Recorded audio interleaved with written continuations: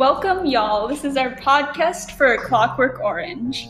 A Clockwork Orange is a dystopian novel by British author Anthony Burgess, published in 1962.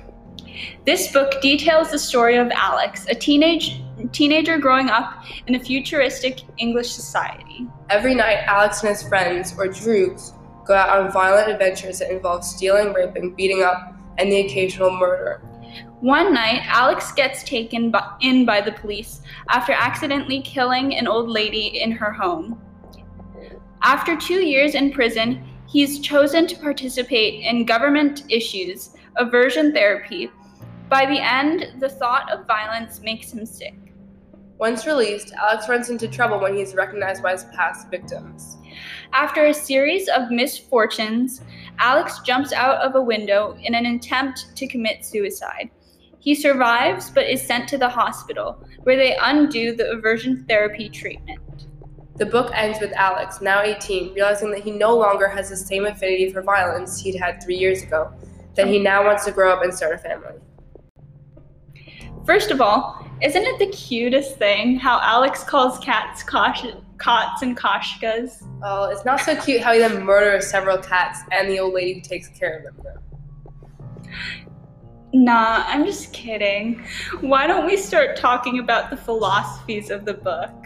The first topic that I think we should delve into, being the most obvious theme running throughout the book, is violence.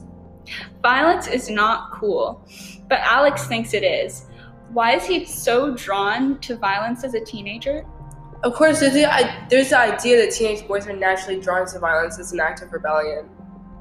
Yep, there's societal pressure, definitely. But Alex's desire to hurt people seems stronger than most kids, and perhaps extends farther than just typical teenage rebellion. But this is the future. Maybe this is where we're headed to.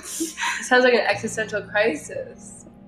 When Alex is in prison, the governor says to him, an eye for an eye. He believes that because teenagers are hitting the state should hit them back by putting teenagers like Alex in jail. After going to prison, Alex loses the ability to choose between good and bad. The aversion therapy he receives forces him to always choose the good option. This brings up the question of, is it moral to take away someone's free will because of actions like this? Even though Alex is now always going to pick the morally correct option, is taking away his free will morally correct? I think that taking away his ability to pick between good and bad is entirely wrong. Of course, I want people to do the right thing, but I also want people to want to do the right thing. People should be kind because they understand the impact that being a good person has on themselves and others, not just because they don't have another option. I agree with that, but I also think it's a matter of safety too. Like, we don't want to murder. We don't want murderers running freely. But at the same time, I think people convicted of crimes should get some sort of support so that they could re-enter society successfully. Of course, I don't think that they should get the same treatment as Alex did, but they should get some sort of support. Burgess's opinions on this are explained in the introduction, where he says, by definition, a human is endowed with free will. He can use this to choose between good and bad.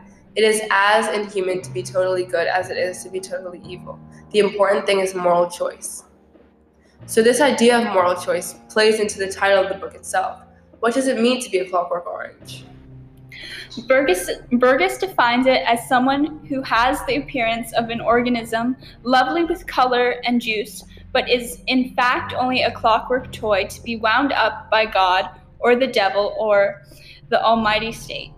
When Alex loses his free will, forced into a mechanistic morality, he becomes the Clockwork Orange. He's given up his control to the state. Eventually, the state removes the treatment. Like a clock, Alex has been forced to do a 360 from being bad to good, then bad again. I think another key aspect of the book is the language used. Why do you think he chose to create a whole new vocabulary for Alex and his friends? Burgess chose to create a new vocabulary in order to further bring the reader into Alex's world. I think it also really emphasizes Alex's youth and immaturity. When he speaks to adults, they never know what he means, and at the end of the book, when he runs into Pete, who's now married, Alex realizes that Pete no longer speaks the same way. He's grown up. Meanwhile, Alex is now 18. but still as immature as the 15-year-old boy we met in the beginning of the book. He is still committing violent crimes and hanging out with his fellow droogs. And this brings up the question, are people born either good or bad? And what impact does youth have on their desire to be good or bad? Well, I think that youth has a big effect on someone's desire to be good or bad. Things like who you grow up around and your education can have a significant impact on you and your choices. Definitely. And at the end of the book, when Alex realizes he's growing up, he also realizes that he no longer has a desire to commit evil. He says, "There was something happening inside me, and I wondered if it was like some disease. I knew it was happening on my brothers. I was like growing up." So the American version ends without the last chapter. Alex is in the hospital after having his treatment reversed. And the last words are, "I was cured all right." What are the implications of this? There's no personal character development on the part of Alex. In some ways, it emphasizes the idea of Alex being a Clockwork Orange. He never makes any personal effort to change. He can only change when change is inflicted upon him. When the book was published in America, we were getting ready for the Vietnam War. The Vietnam War made Americans not want to accept that one can change for the better. This is why they thought the book would do much better in America by ending this way, while they thought the rest of the world would be willing to accept this concept. So what are the big takeaways? These flaws make us human. Whether we want to accept this or not, people like Alex are human, and we need to provide them with support. This benefits us individually and as a society. I think to put it in a more modern day context, it would be really interesting if somebody rethought this book in the perspective of a Black teenager. How would that change not just the course of the story, but other people's reactions to it? In addition to this, another way to put this in a modern context would be to talk about social media and how it controls us. In China, for instance, Facebook and Instagram are banned.